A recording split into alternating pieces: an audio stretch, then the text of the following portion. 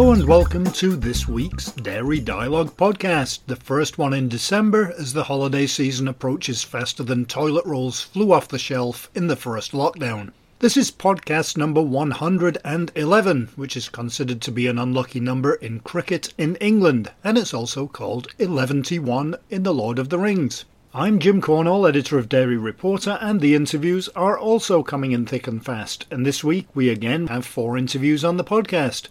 And they are with Benoit Tavernier, Product Manager Specialty Rice Ingredients at Beneo, Julia Somerdin, Co-founder and CEO of Labby, and an interview with 2 people, Michael W. Hoden, CEO of the Global Coalition on Aging, and Dr. Patrick Camphouse, Senior Medical Affairs Director for Nutricia, and also with Alex Kinney, Applications Engineer, and Mike Munnelly, Field Marketing Manager at Thermo Fisher Scientific. And of course we also have a weekly look at the global dairy markets with Liam Fenton from StoneX.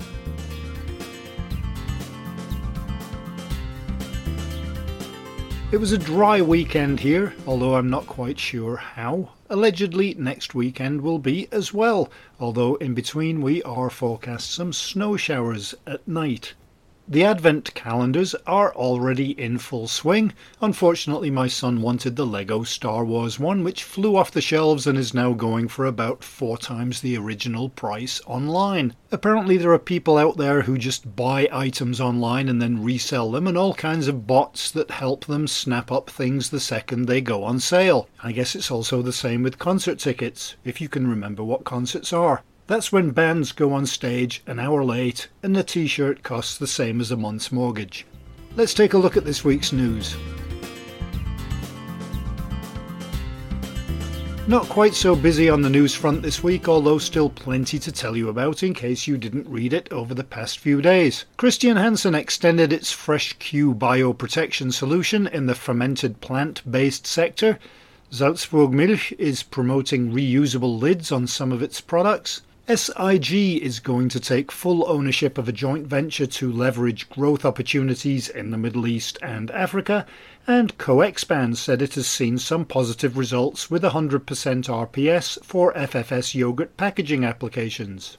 Firmenich has joined the Swiss Food and Nutrition Valley Organization to accelerate sustainable food innovation, and Bega Cheese has confirmed it is buying Lion Dairy and Drinks in Australia. The Canadian government announced investments to support supply-managed dairy farms. We had a roundup of some more new festive products, and a report showed the extent of the dairy industry in Dubai, and it's a lot bigger than you might think. On the event front, the UK Dairy Expo 2021 has been postponed, and I wonder when we're going to be travelling again for anything other than shopping. Friesland Campina Germany is accelerating its transformation strategy, and more news from Friesland Campina, this time it's Engro company in Pakistan, where it is partnering with the Bank of Punjab to help dairy farmers. Greiner Packaging, who we had on the show not so long ago, has joined the Alliance to End Plastic Waste, and a report from the US says excess milk could reduce power plant emissions.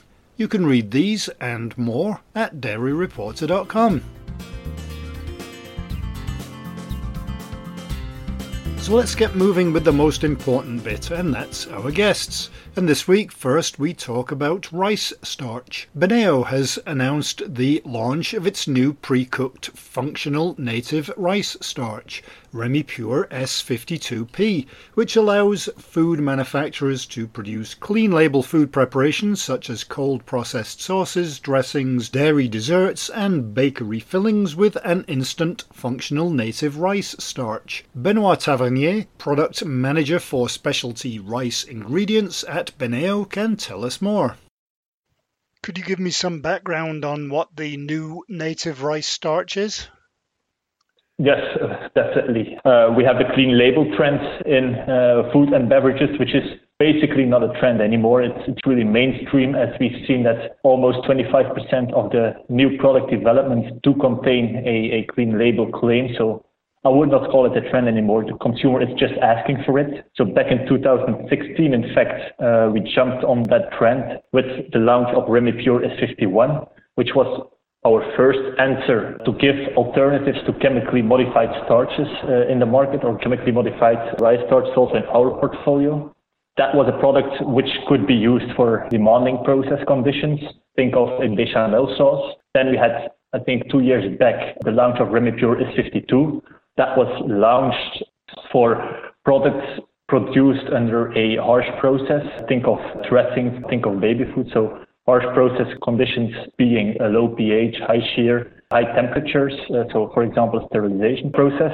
However, when we came into the market with that product, we also regularly received some feedback that a lot of our customers were searching for an instant starch withstanding harsh process conditions. So an instant starch giving immediate viscosity to your product, so without the need of a heating step. And that brought us to the new development of the Remipure S52P. So developed for products like, for example, dressings, bakery cream, where often a cold process is used, so without a heating step.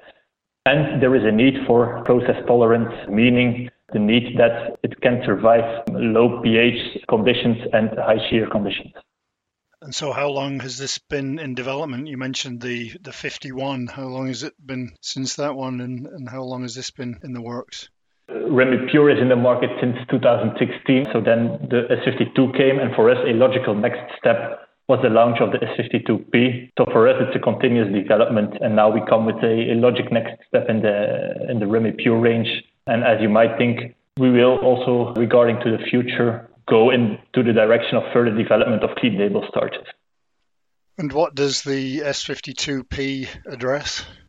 Yeah, like I said, it's really meant to be used in products that are produced under a cold process and have harsh process conditions, so low pH and high shear conditions. We do think of bakery cream, dressings, dips, fruit pie fillings, for example, where in some of these mentioned applications we already did some internal tests at our Benio Technology Center. What benefits does it provide to manufacturers that will be using it?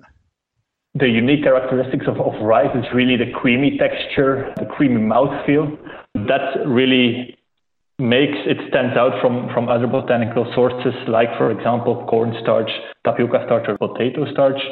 Rice starch is a very stable starch, meaning it helps you in creating a shelf life stable product, as well as ensuring a freeze-thaw stable product. So also there, one of the potential applications is really the ready-to-eat meals and the frozen ready-to-eat meals, because we see that it survives very well the freeze-thaw cycles.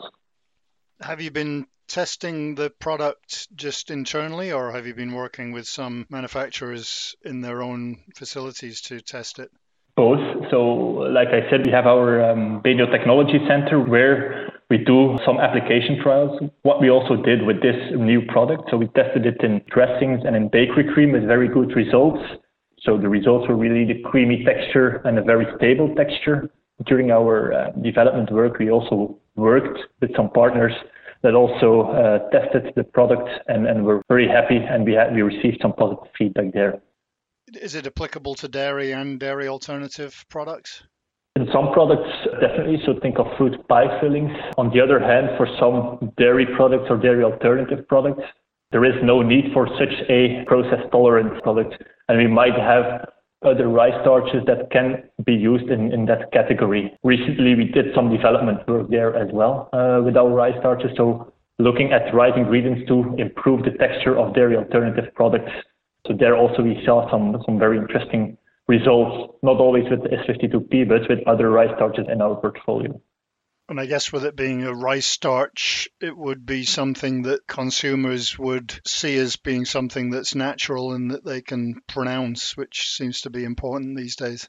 Definitely. So, yeah, a lot of the consumers are really searching for products containing ingredients that they do understand, that they can recognize from the cupboard that sound natural. From our own consumer research and other consumer researchers, we could clearly see that consumers perceive rice as a very natural and a very familiar ingredient, and it sounds very natural to them. So I think more than 70% of those consumers really said, okay, for me, rice is very, very familiar, and are happy to see that on an ingredient list. And is this something that you will continue working on, this kind of range of ingredients? Yes, definitely. So everything which is on trend nowadays, so clean label, so everything which has to do with clean label rice ingredients is definitely on our radar, and our development work goes in that direction. Next to that, we see the organic trend growing. So a recent innovation and a recent launch was as well an organic rice starch. So that was during springtime and summertime, where we also see the need. It's a niche market, but a niche market with a very nice growing trend. So I think organic and clean label are definitely on the radar. And that's put first when we look at new developments. Rice being a familiar ingredient, it's one of the reasons why we also recently increased our capacity by 50% at our factory in Weegmaal. So only proving that rice is really on trend, and we see a nice future for these ingredients.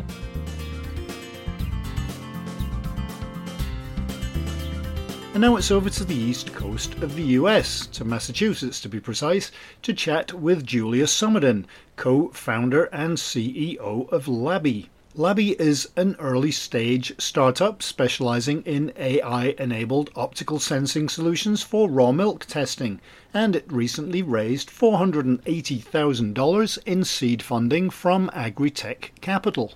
All right, could you tell me a little about Labby, what it is and what it does? So thank you, Jim. So my pleasure. Labby is an agtech company born out of MIT 3 years ago as a result of research in optical sensing. So my co-founder and I met at MIT, and we met at MIT Media Lab. We really enjoy working each other, and 2 years later, we decided to found a company. That's how it started. So back to Labby. Labby is an optical intelligence company. Our technology is a combination of AI plus spectroscopy. Our primary application today is milk for dairy farmers. So we provide fast, accurate, and milk testing solution for farmers on their farm. That is very unique because today, all the farm milk testing done at the lab level. So that is our original vision, bring lab technology to the field. And so what was the issue when you first started that you set out to address? So the farmers are no stranger to mastitis. Mastitis is a global challenge for dairy farmers. It is an artery infection. It is also the most expensive yet a common disease for dairy cows. When you think about there are 250 million cows around the world, including 100 million commercial cows. There are 25% of cows will get mastitis each year, regardless of how well the farms are managed. And mastitis, each case about $500, on average per case. So today, the problem is kind of the milk testing is still done as 50 years ago. So it's all manual based. The lab technician drive to each individual farms and manually collect the milk sample from each individual cows and send that samples back to lab, 100 miles away could be. So farmer wait for 3-4 days before they get the result. But that often that's too late. So it is very labor intensive, time consuming. And when you think about today, we live the IoT age, everything instant. So farmers are looking for a way to have the milk testing done on their farm so they can spot the sick cows right away. Thinking about this, if you just had tested the cow 2 days ago, right? Next testing is 6 weeks far away. And then 2 days later, you have a cow has mastitis. And often we call them subclinical. That means they have no any visual symptoms, no smells, no color change. So farmers really don't know. But mastitis spreads easily among the herd. And farmer depends on the revenue depends on the milk quality and the yields. So that is why mastitis is really tough challenge for dairy farmers. And today we look at based on our research, the cost of mastitis to the industry is about $32 billion each year. So that's how it started. We want to address this problem by providing milk testing on the farm and by automate the testing solution. So reduce the labor interventions. What was the solution that you developed and how does it work? So the Labby at its core is AI-powered spectrometer. So you often hear AI, artificial intelligence. We like to say we are light intelligence. So basically, this product can really capture the milk information without any chemical assistance. Then under 10 seconds, Our device will generate instant results on milk quality and composition, that including milk butter fat, protein, and the somatic cell count, which we call SCC. Then that data is also available on the cloud. So farmer or dairy processors, they can access the information anytime. So that can help the dairy farmer to spot the sick cows in real time, help them to provide insights, data, to help their decision-making process. So the results that they get from the test is immediate? It's immediate, yes. It's under 10 seconds. Today we have 2 products. One is a portable, another is a fixed mount. So one is a standalone, and another is connected. So the standalone we call handheld lab sensing device. That is kind of like your pair with your smartphone with the Bluetooth. You can put anywhere in your pocket, go anywhere, do the milk testing. That really good work for farmers or vets, because oftentimes the vets have they need assistance to do before treatment and post-treatment comparison, even for mastitis. Right now, they also have no means to help them determine if the treatment is effective. So with our device, handheld, right? So these are like doctor's tools. They can tell what is before the SCC for mastitis, what is after. And often the feed company also like very much the handheld, because that's for feed efficiency. Whenever you change the feed, the milk quality change. But there is a broken feedback loop right now, right? So with our device, they can test the milk quality for butter fat, the protein. The ratio between butter fat and protein is a direct indication on how efficient the feed. So with our device, the salespeople for the feed company, they also like that, use that on their daily operation. Other is we call fixed mounted, right? Fixed mounted is we call our inline sensor. You have seen that from Effie Milk. You might heard it's Israel companies. Very similar. So the device will be connected with existing milking systems seamlessly. So whenever milk starts, the milk will flow through a pipe, parallel layer going through our device. And without any human intervention, our device look at the milk flow through our device and detect the milk composition information, the milk fat, the protein, SCC, instant, also under 10 seconds. Then that data will input on the cloud. So our data also combining with the herd information data. We look at days in milking, we look at breed information, we look at the past history. From there, that's our AI model will do the magic, I call prediction, right? We can even predict before the cow even have any symptoms of mastitis. We can predict if the cow, what's the likelihood the cow would have mastitis. So we do twofold. Do the milk testing on the go and predict the cow's performance for the future. And is it easy for farmers and those working in the industry to use? Yes. Contrary to traditional lab-based technology, that you need lab technician training, right? And not everyone can operate, because those are $500,000 very expensive lab equipment instrument. Often we say that they use a fast machine. Our equipment are kind of dummy cameras. Anyone who knows how to use a smartphone can operate our device. And also it's very easy to interconnect. For portable, that's very easy. Just like your smartphone, you can operate, put the milk in the cuvette, insert cuvette into our portable, and then it's instant. Under 10 seconds, you see results. So as I said, that's what I say. If you know how to use a smartphone, you can use our portable device. For inline one, we will take care of the installation, initial installation. We will take care of the database integration as well. What we need is one thing, is we do need hot water on the farm. This is common for any optical device, because the fat does build inside the cuvette, right? So between the milking, just like currently all the farmers flush in their pipes with hot water, they will also flush through our device. So that part is automated. But there is some requirement for the farm operation, like hot water, like what type of milking system we do investigate upon, say, if our equipment will fit with their farms. But other than that, it's very easy to use, very easy to operate. If you're able to do a lot of this stuff earlier, then it's saving companies and farmers a lot of money. Yes, that's a great question. So I say the benefit is twofold, right? The first is real-time milk testing. The second is automate the testing process.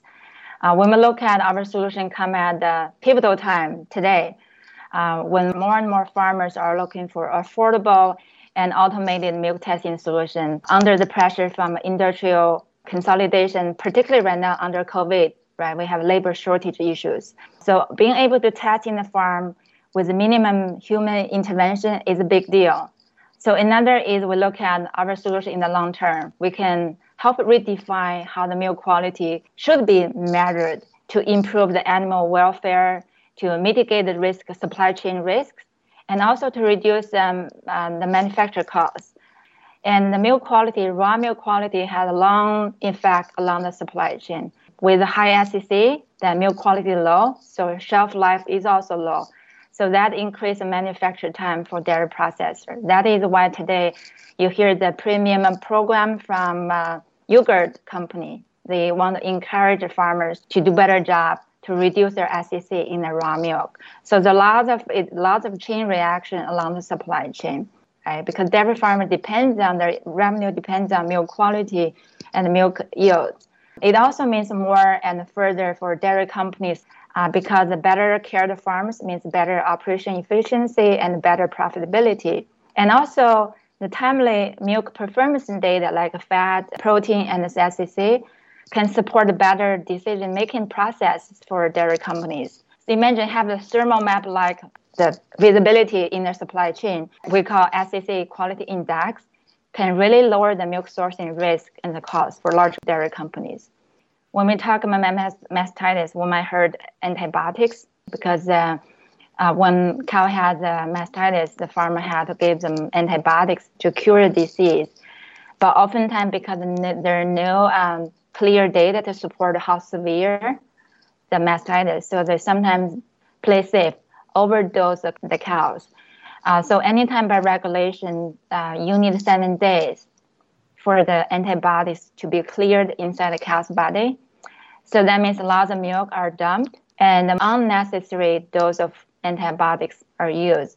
So that is also have a strong environmental impact, right? When we talk about the sustainability. So in the long run, we help reduce the overuse of antibiotics. And you just got almost $500,000 in funding. What does that do for the company? So we have been very capital efficient for the past 2 years. The investment means we can push our product to the market faster to be available to more customers because we're hardware and the AI company. There is a lot of heavy upfront investment cost associated with the product equipment. And with the money, we're also able to have our first hires.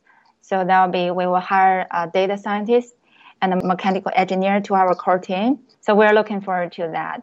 And above that, I would say our investor, we choose to work with Agritech. They're more than an investor to us. They also is a strategic partner to us. They bring a rich connection, networking, industry experience to us. So far, we have connected to Nestle, to lots of feed information companies, to biopharmaceutical companies.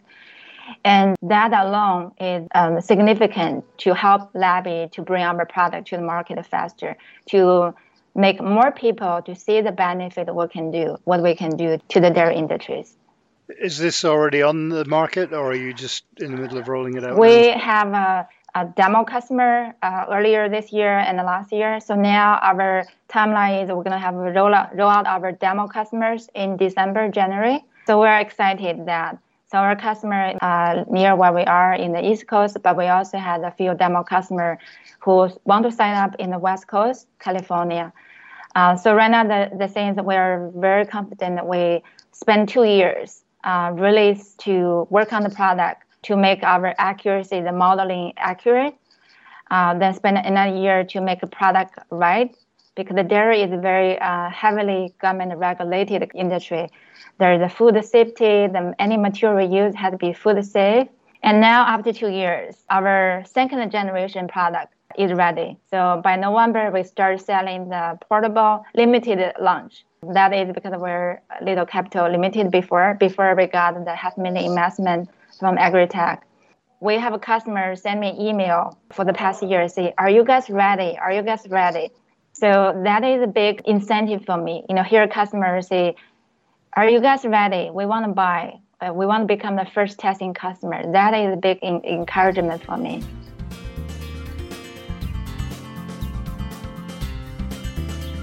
Detection of foreign objects such as metals is a high priority for food manufacturers, especially when in 2019 alone, the USDA reported that 17 million pounds of food was impacted by recalls due to extraneous material. The Thermo Scientific Sentinel 1000 Select Scan metal detector system features two technologies intended to help food manufacturers achieve a higher level of safety and quality. Alex Kinney, applications engineer at Thermo Fisher Scientific, can tell us more, and at the end we also have a couple of comments from Mike Munnelly, the company's field marketing manager.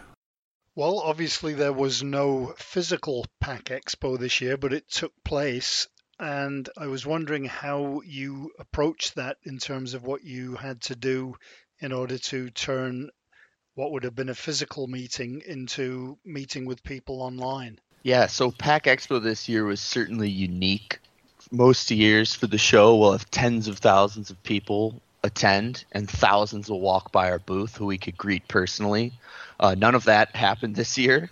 The show went fully virtual, so rather than providing truly live demonstrations, we uploaded videos on demand for viewers to come watch at any time to simulate the live demonstration experience. So it was certainly unique. We love the opportunity to get in front of customers and demonstrate our products and services and what we could do for them. And we were still able to accomplish that. It was just in a unique fashion, doing it all online through a computer. And how did the event go for you? Were you happy with the results? So here at Thermo, we were pleased with how it turned out in the end. So we were able to create, 3 different demonstration videos capturing a few different products in our portfolio that are still available today. Those videos are still accessible. We'll be able to greet anybody who wants to come watch them at any time up through March, I believe. What were the pieces of equipment that you were specifically promoting at the event? So we provided demonstrations of our entire Sentinel metal detector product line. We also demoed our combination system, which is a metal detector and a checkware integrated into one device. And then lastly, our NexGuard entry-level X-ray inspection system. So we were happy to get the opportunity to cover, a majority of our portfolio, which covers many applications. And which ones are relevant to the dairy industry? So it's kind of funny that with the dairy industry, there are different applications, spanning from, not very complicated to highly complex. So actually, just about any of our devices would be a good fit for the dairy industry. You think about some simpler applications like dry products.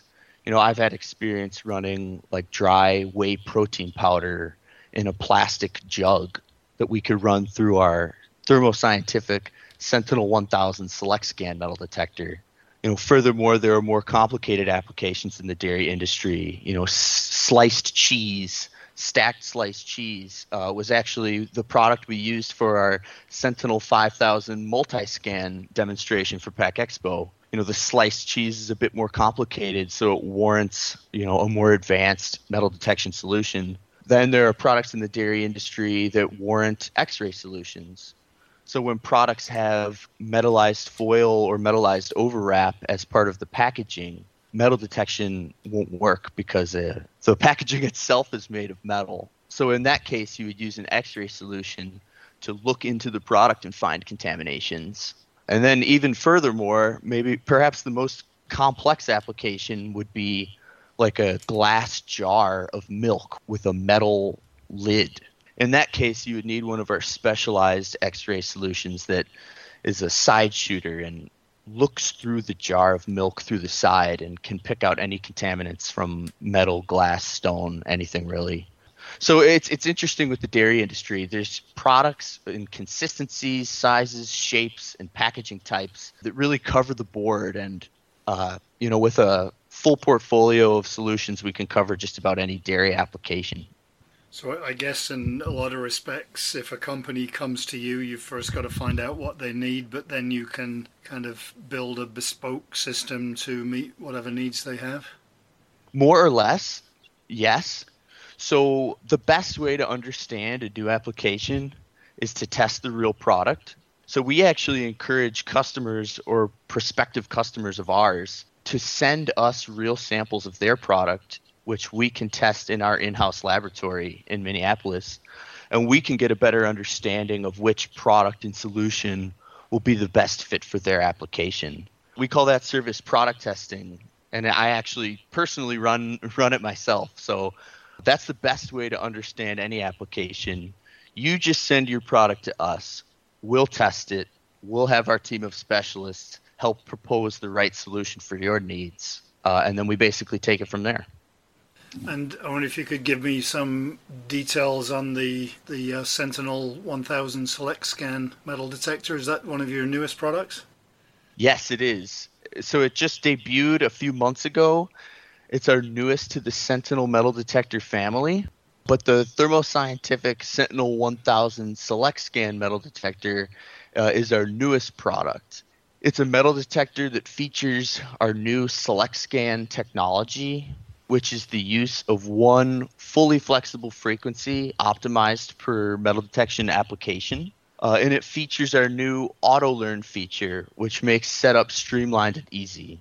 So basically how AutoLearn works, it will choose the single operating frequency for the user, taking out the guesswork so it can optimize the level of metal detection and set up all sensitivity parameters automatically too. So we designed the flexibility and automation of Select Scan in light of recent industry trends that are pushing more and more toward automation. So a big industry trend in the packaging industry is automation. People want to spend less time pushing buttons on their devices. They want less setup. They want easier use so they can maximize the amount of uptime running a line. And so we designed the Sentinel 1000 with these modern challenges and demands in mind. And so what are the other benefits of that when it comes to a company purchasing one of these? What benefits would they get? Less downtime, better detection? Yeah, you pretty much nailed it. Less downtime and better detection. So by choosing that single operating frequency automatically, you're able to maximize the level of metal detection. It's like when you're working with a single frequency metal detector, you only have one shot to choose the right frequency. So it's best to use an automated feature to do it for you. Have that peace of mind that you're running at a high level of food safety. Then on the other hand, efficiency. You want your device to be up and running as often as possible. So like a common industry metric is OEE, or overall equipment effectiveness, which helps understand the performance of a specific production line. So overall equipment effectiveness is proportional to availability of the line multiplied by performance of the line multiplied by quality. So that availability is like how much uptime is the line actually performing compared to expectations. So with Select Scan, AutoLearn, you're spending less time pushing buttons, which equates to less downtime on the line, which in turn leads to a higher level of availability and a higher level of overall equipment effectiveness for that production line. And is this equipment easy to run, or do you need a 2-year degree at Harvard in order to be able to run it? No 2-year course needed. It's relatively easy to get up and running. It's got a full color touch screen, easy to understand, intuitive icons. And with a feature like I said with AutoLearn, once you initiate the AutoLearn, there's an on-screen wizard telling you explicitly what to do every step. So long as you can push one button to initiate the learn, you're just reading through the steps and following along. No problem. And so in terms of the operation of the metal detection, let's say we're looking at yogurt and there's a foreign body in there, what happens to the line? Does it just automatically stop? Does it reject the item? And how does it work in that respect? So with individual packages of yogurt, we'd have a system that would reject only the single contaminated package. So there's many different types of reject devices available, which will be tailored to the application. So for instance, a small cup of yogurt could have perhaps a pusher arm that punches that yogurt cup into a reject bin and that's then quarantined. Or additionally, an air blast. If the cup of yogurt is light enough, a quick blast of air can push the product off the line and into a bin. So when it comes to multiple issues, for example, 2 or 3 or 4 in a row are all rejected, do you have parameters whereby you can set it to do different things, such as shut the line down?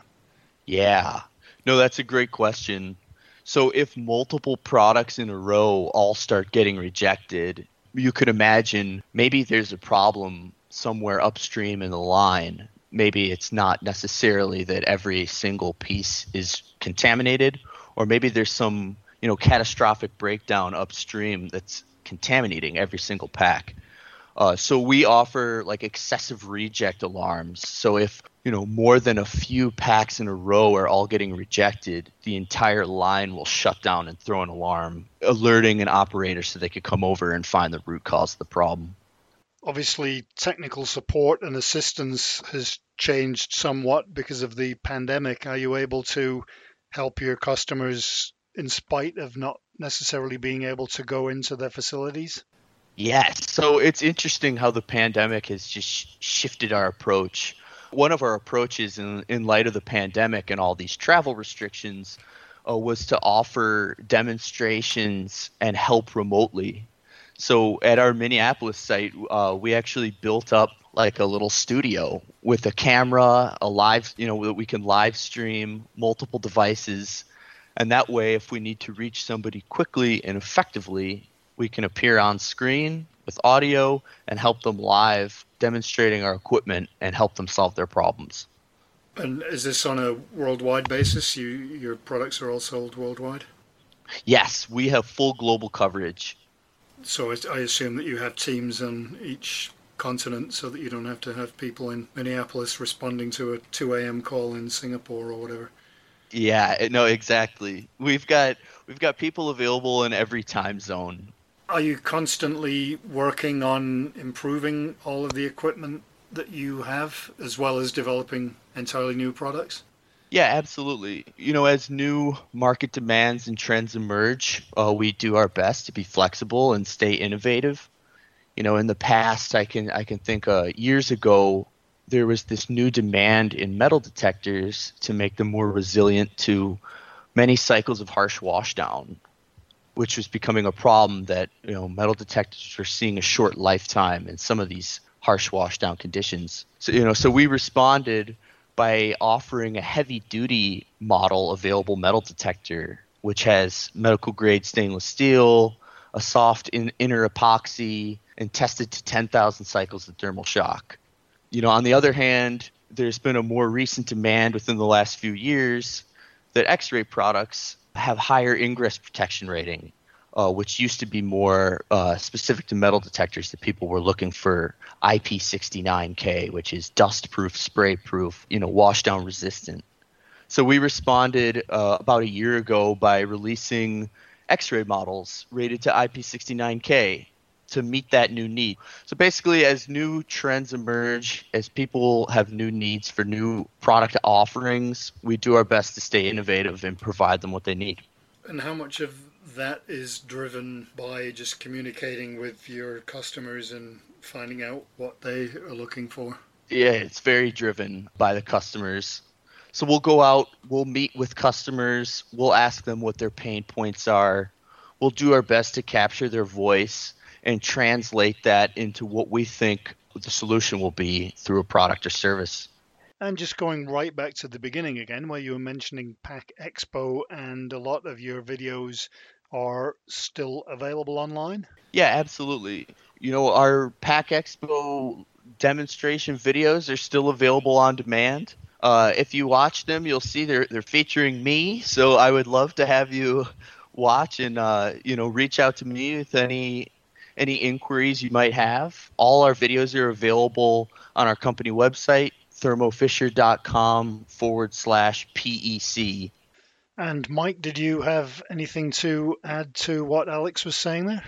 I'd just add one thing on our global coverage, Jim. We've got manufacturing and engineering operations in the US. We've also got manufacturing operations in Italy and in China. So there are personnel associated with those 3 primary manufacturing sites across the globe, really. So that global coverage is coming from a truly global team, both from a service and customer support perspective, but also from a sales and project engineering perspective. So we are truly able to cover customers around the world.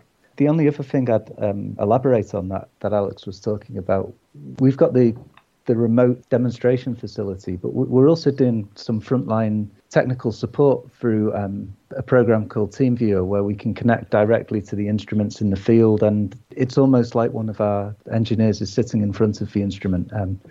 If you've got a phone line open as well, you can ask a customer engineer at a site that maybe we can't get into at the moment because of restrictions with that particular site or because of travel generally, and get them to act as our hands as we do the sort of more complex side of any problem solving. So I think, like a lot of people, we've had to adapt to the new world, really, and come up with some more novel solutions that perhaps we used before, but just not as extensively as we are doing now.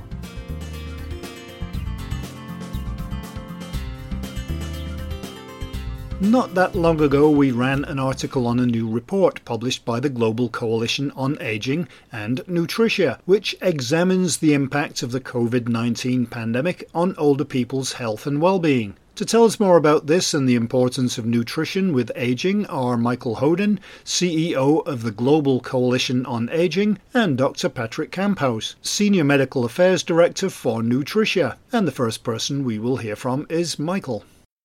So I'm wondering if you could first give me a bit of background on how this collaboration came about. Thank you, Jim and Patrick. It's nice to be with both of you. The Global Coalition on Aging and Nutritia have been collaborating for several years now. We are delighted to have Nutritia as a member, but over the last year or so, it's become even more dramatic and of greater need as we've all been going through the pandemic. The relationship between healthy and active aging and good nutrition, and particularly good medical nutrition, is more clear than ever. We have more interest across the board, frankly, and we spent a lot of time, that is the Global Coalition on Aging, over the last 8 months convening and addressing this. Our members, along with, of course, Nutritia, are experts from around the world. We see just how dire the nutritional situation was for patients and people generally, even before they become quote unquote patients, with COVID-19 and the positive effects good medical nutrition were having and could have. So we're delighted to have this collaboration, and particularly and one that builds on our 2018 work, Nutrition, a Solution for the Unprecedented Challenge of 21st Century Aging. And thank you again, Patrick, for your wonderful collaboration. Just to build on the great words of Mike, we are, of course, as Nutritia, as the specialized nutrition division of Danone, very proud to be part of this great coalition of aging, with all this kind of intersector companies with all one objective, how to improve the life of all the people from a positive note. And I wonder, Mike, if you could give me a bit of background on what the GCOA does. Delighted. I was hoping you would ask. Thank you. So we formed the Global Coalition on Aging 10 years ago. We formed it during the course of 2010. And it's, I would say, a unique organization that has withstood the last 10 years. And we're very proud. One of our advisors, the chairman of our advisory council, John Beard, over the course of roughly, I believe, from about 2008 to about 2018 or 2019, John was the head of Aging a Life course at the World Health Organization.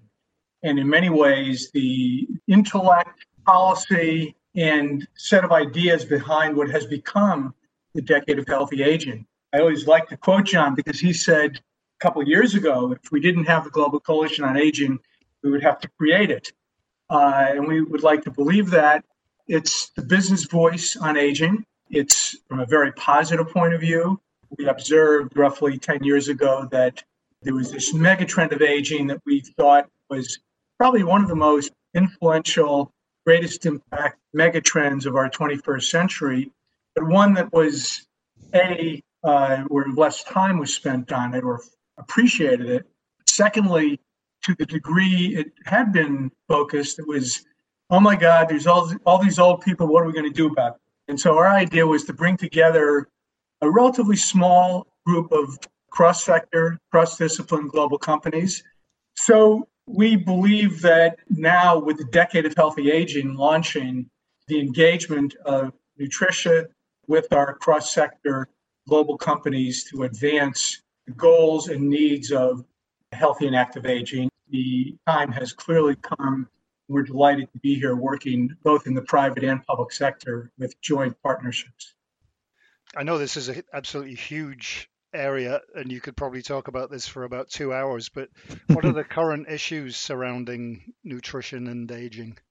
One of the big issues, of course, that is literally redefining healthy and active aging and reflected in the WHO Decade of Healthy Aging, which is also in the United Nations Sustainable Development Goals, is to measure our health as we age, not so much related explicitly to absence of disease, which of course we'd all like, but rather to functional ability. And that's where, of course, nutritional health and medical nutrition in particular comes in so centrally and so critically. It is the idea that over the next couple of decades, there will be 2 billion of us on the planet over 60. And although we'd like to, of course, do away with everything from diabetes to Alzheimer's, osteoporosis to vision loss, it is also the case that as we age, we will have these conditions of aging, but that one has to then elevate this metric of functional ability. And that's even more clear and more critical in the context, or has become more clear and more critical in the context of COVID-19, as it's so important to retain our immune systems and remain as healthy as we can, even while we have conditions of aging, health conditions, and disease. To build up what Mike is saying, I think also that the importance of nutrition to overall health, as we talked before about, is really increasingly being understood. However, the impact of nutrition when we grow older or in moments of ill health is still really underestimated. Just to give you an example, older people, when they grow older, they often have a reduced appetite or reduced food intake, often due to underlying medical conditions or swallowing disorder or social cycle factors like isolation or loneliness. This reduced food intake, however, leads to loss of weight, leads to loss of muscle, loss of strength. This phenomenon is known in literature as disease-related malnutrition. It's often unnoticed, undetected, and untreated. But this is not a little problem that I put on the table. Only in Europe, it's estimated that 33 million people are at risk or are disease-related malnourished. And if people are undernourished, underfed, it will affect every bodily organ, also the immune system, important in COVID-19 times. In the pandemic times, we talk a lot, of course, about the immune system. But if your body is underfed, it is impairing your immune response. And not only your immune response, it will impair negatively the recovery for people after an health incident, like hospitalization. Recovery times is enlarged and there is a longer length of stay in, for instance, hospitals. So malnourishment negatively impacts clinical outcomes, quality of life, but also health outcomes and healthcare economic outcomes. Only in the European Union, it's estimated that the cost of malnutrition is costing society 170 billion euros a year. So you can say literally that malnutrition stands in the way of people for healthy aging. Obviously, this year has been quite different. How has the pandemic changed things? Well, if anything, actually, the pandemic has made this issue even more acute, because all the people are at a high risk of becoming severely ill with COVID. But actually, often these are older people with underlying medical condition.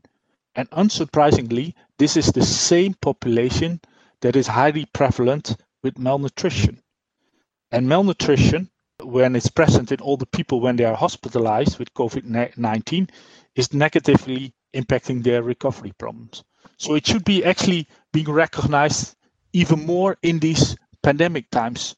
But unfortunately, often we accept reduced appetite, reduced food intake, weight loss and muscle loss of elderly people as a part, and probably wrongly, as an inevitable part of normal aging. And often when you are in healthcare settings, these nutritional issues go undiagnosed. And even if protocols for screening people for malnutrition exist, often they are not broadly implemented or follow-up is not being organized. So you could say even in today's context, it's even more important that this perception of nutrition and how nutrition care should be established should really be tackled, and that medical nutrition should become really an integral part of healthcare systems to really build the resilience of older people in different care settings. Are people who are aging becoming more aware of the importance of nutrition and its role in health and immunity? Thank you for asking that. And this topic of immunity has been at the forefront since the pandemic started. It's highlighting an underlying need, condition, issue, as Patrick said, that is even more dramatic and more clear. But I would connect this explicit question about people becoming more aware during the pandemic and the points that Patrick was just making in several critical ways. Number one, this idea that malnutrition, undernutrition is misunderstood, either not or misdiagnosed, not addressed effectively, particularly as we age, is probably one of the most important and central elements of the WHO Decade of Healthy Aging, namely its platform on ageism.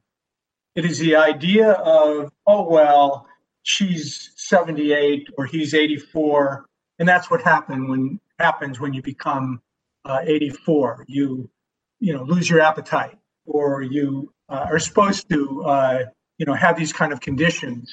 And we see that reflected in a variety of areas, which nutrition can then, better nutrition, effective nutrition, can have a positive impact.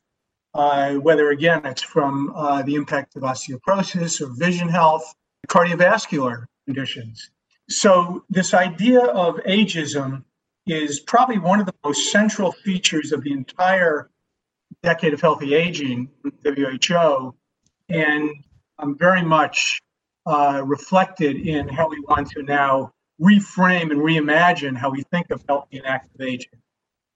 A second point that Patrick mentioned that's so critical is to link better health, and in this case, healthy and active aging, to fiscal and economic consequences, fiscal and economic outcomes.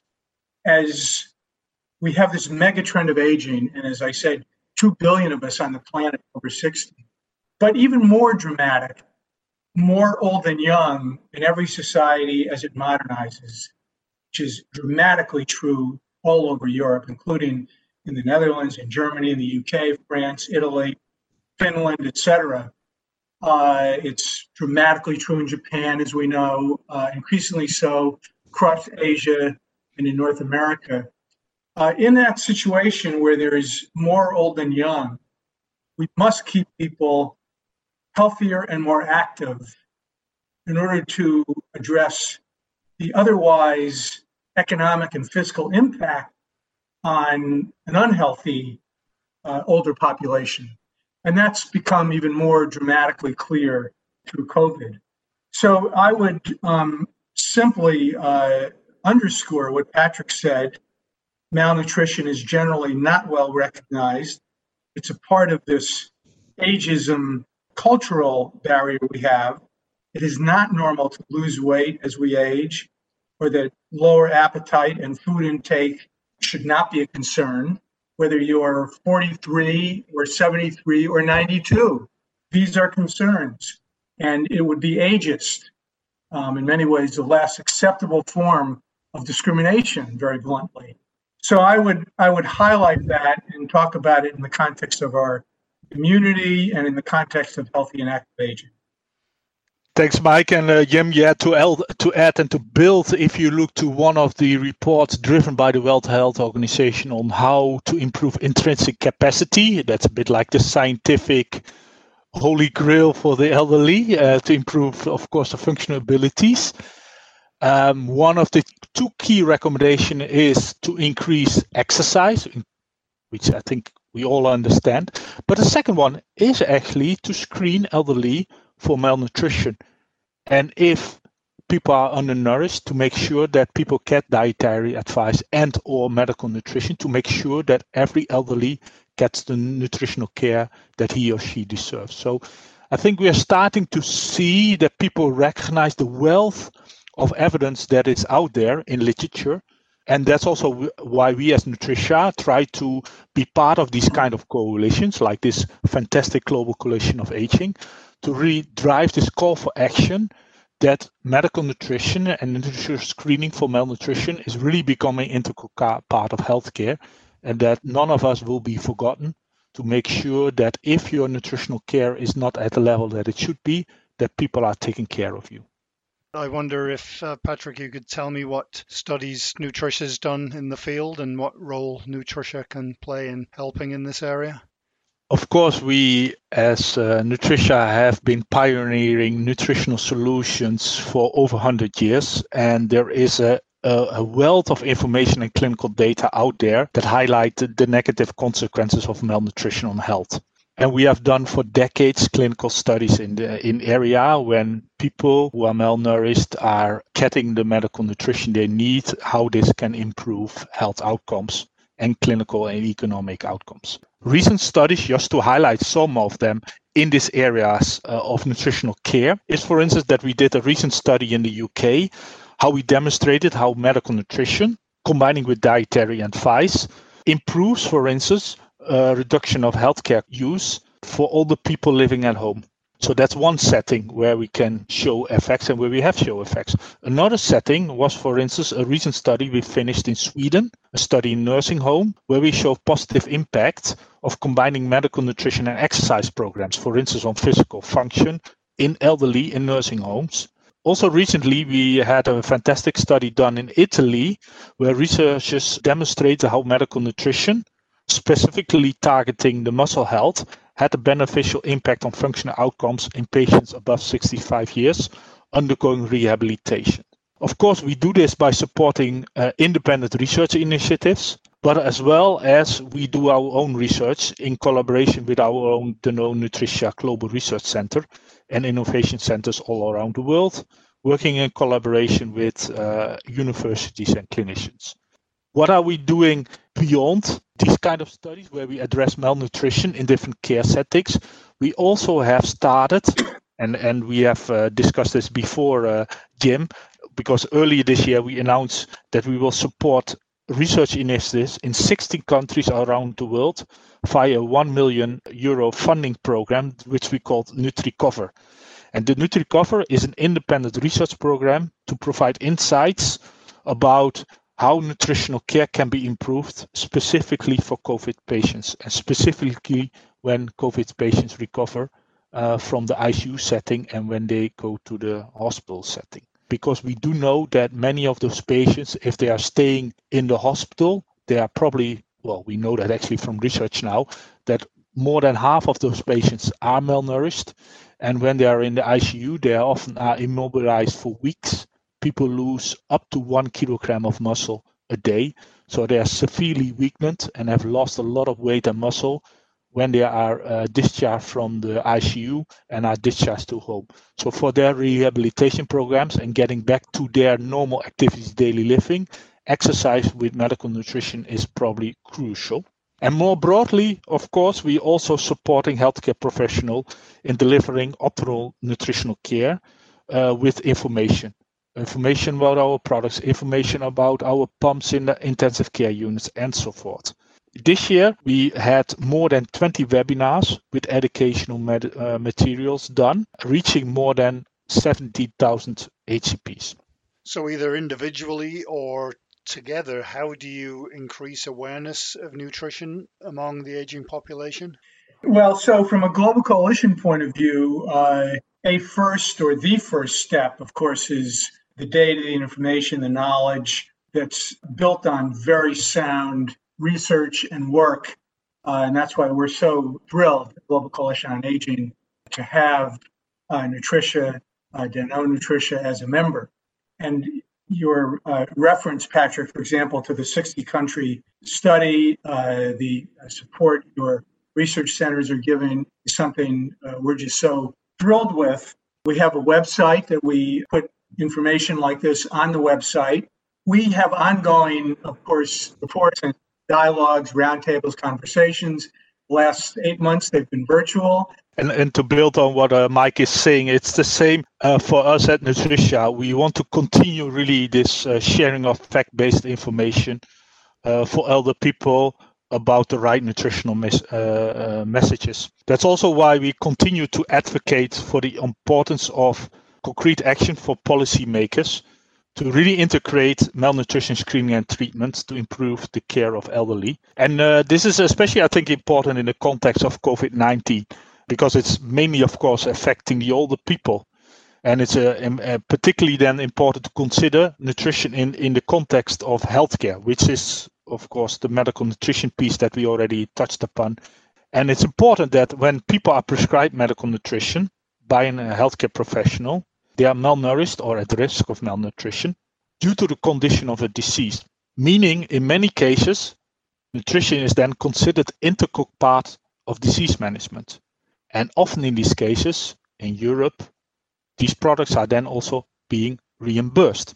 So that's why we also strongly advocate for the integration of medical nutrition in healthcare, so that even a greater number of patients and elderly with underlying medical conditions who are malnourished can have access to the benefits of good nutritional care.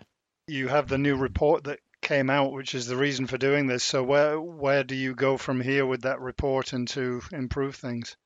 Well, of course, we continue to communicate the report and work with it not only in popular settings, but as Patrick said, in critical settings, healthcare professionals from geriatricians and primary care physicians to nurses and elder caregiving.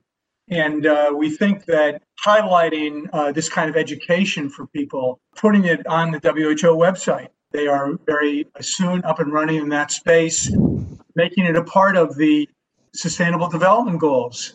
Healthcare is a central part of the UN Sustainable Development Goals, and information around healthy and active aging related to malnutrition, related to the connection to wellness and prevention is so critical, and encouraging policymakers to recognize the importance of this as part of functional ability and wellness, and therefore, as Patrick said, to have different kind of reimbursement and payment flows, whether it's particularly in America in the private sector, but across the world in Europe, in public and private sector, is so important.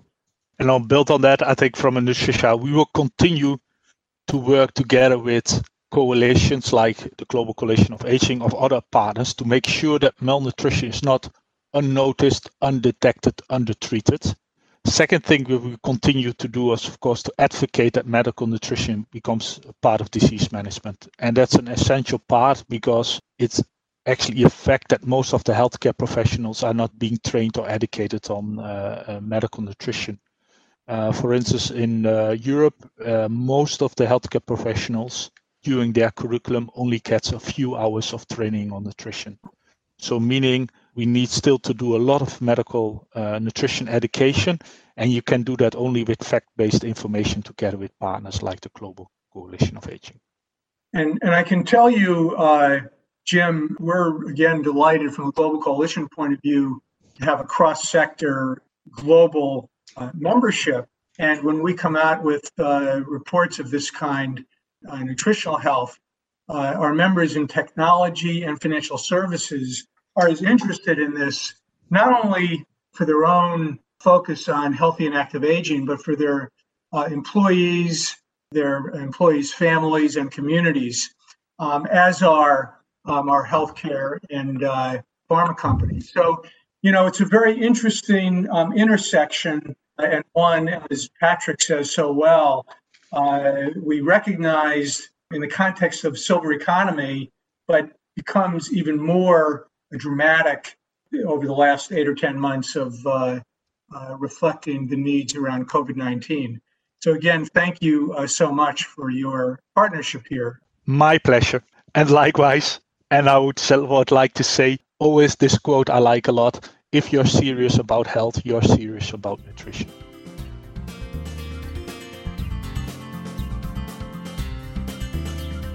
And now it's off to Ireland and Liam Fenton at StoneX, who can give us the weekly update on the global dairy markets. While last week was a very busy week trading-wise on the futures market, this week was a little more muted, where we seem to have hit the Christmas lull a little early. However, prices continue to be flat to very well supported in the case of proteins, which reflects GDT of yesterday, which was up overall 4.3%, and skim milk powder was up about 3.6%. So we had November-December butter remaining around the 33.30 level of last week. Quarter one marginally stronger at around the 33.10 level. Quarter two was also up around 34.10 level, which is up around €10 on the week. Quarter three was a good bit stronger, all right, up around maybe €40 on the week to 3,500 level. Skim milk powder, as I say, was a bit stronger. We had November-December up around €15 to the 22.05 level. Quarter one was up around €60 on the week to the 22.50-55 level. Quarter two skim milk powder was up around €40 to the 22.70 level. And quarter three was up just under 2,300 level at around 22.95, which was up around €45 on the week. Whey continued to remain steady after its rally last week. Thanks, Liam. We'll talk to you again next week and see if the festive season is affecting sales of things like cream and butter and cheese. StoneX, formerly INTLFC Stone, provides risk management and margin hedging programs and services, as well as OTC hedging tool and M&A advisory services to the global dairy industry. And that does it for another show. Amazingly, all of the interviews for the next one are already done, which is a good thing as I'm taking Fridays off to use up all the vacation days I have left. I tried to avoid the messages last Friday coming in, but I wasn't that successful. Now I just have to find the time to edit all these interviews, which will probably be on Saturday because I took Friday off. I'm sure there are plenty of people in the same boat. And then, of course, it will be all over for another year. Amazing how last year at this time we had no idea what was just around the corner. I wonder how many Christmas gifts this year will be designer masks or hand sanitizer. Interesting times for sure. Anyway, I hope wherever you are, you have a great week. Please stay safe and take care, and, as always, thanks for listening.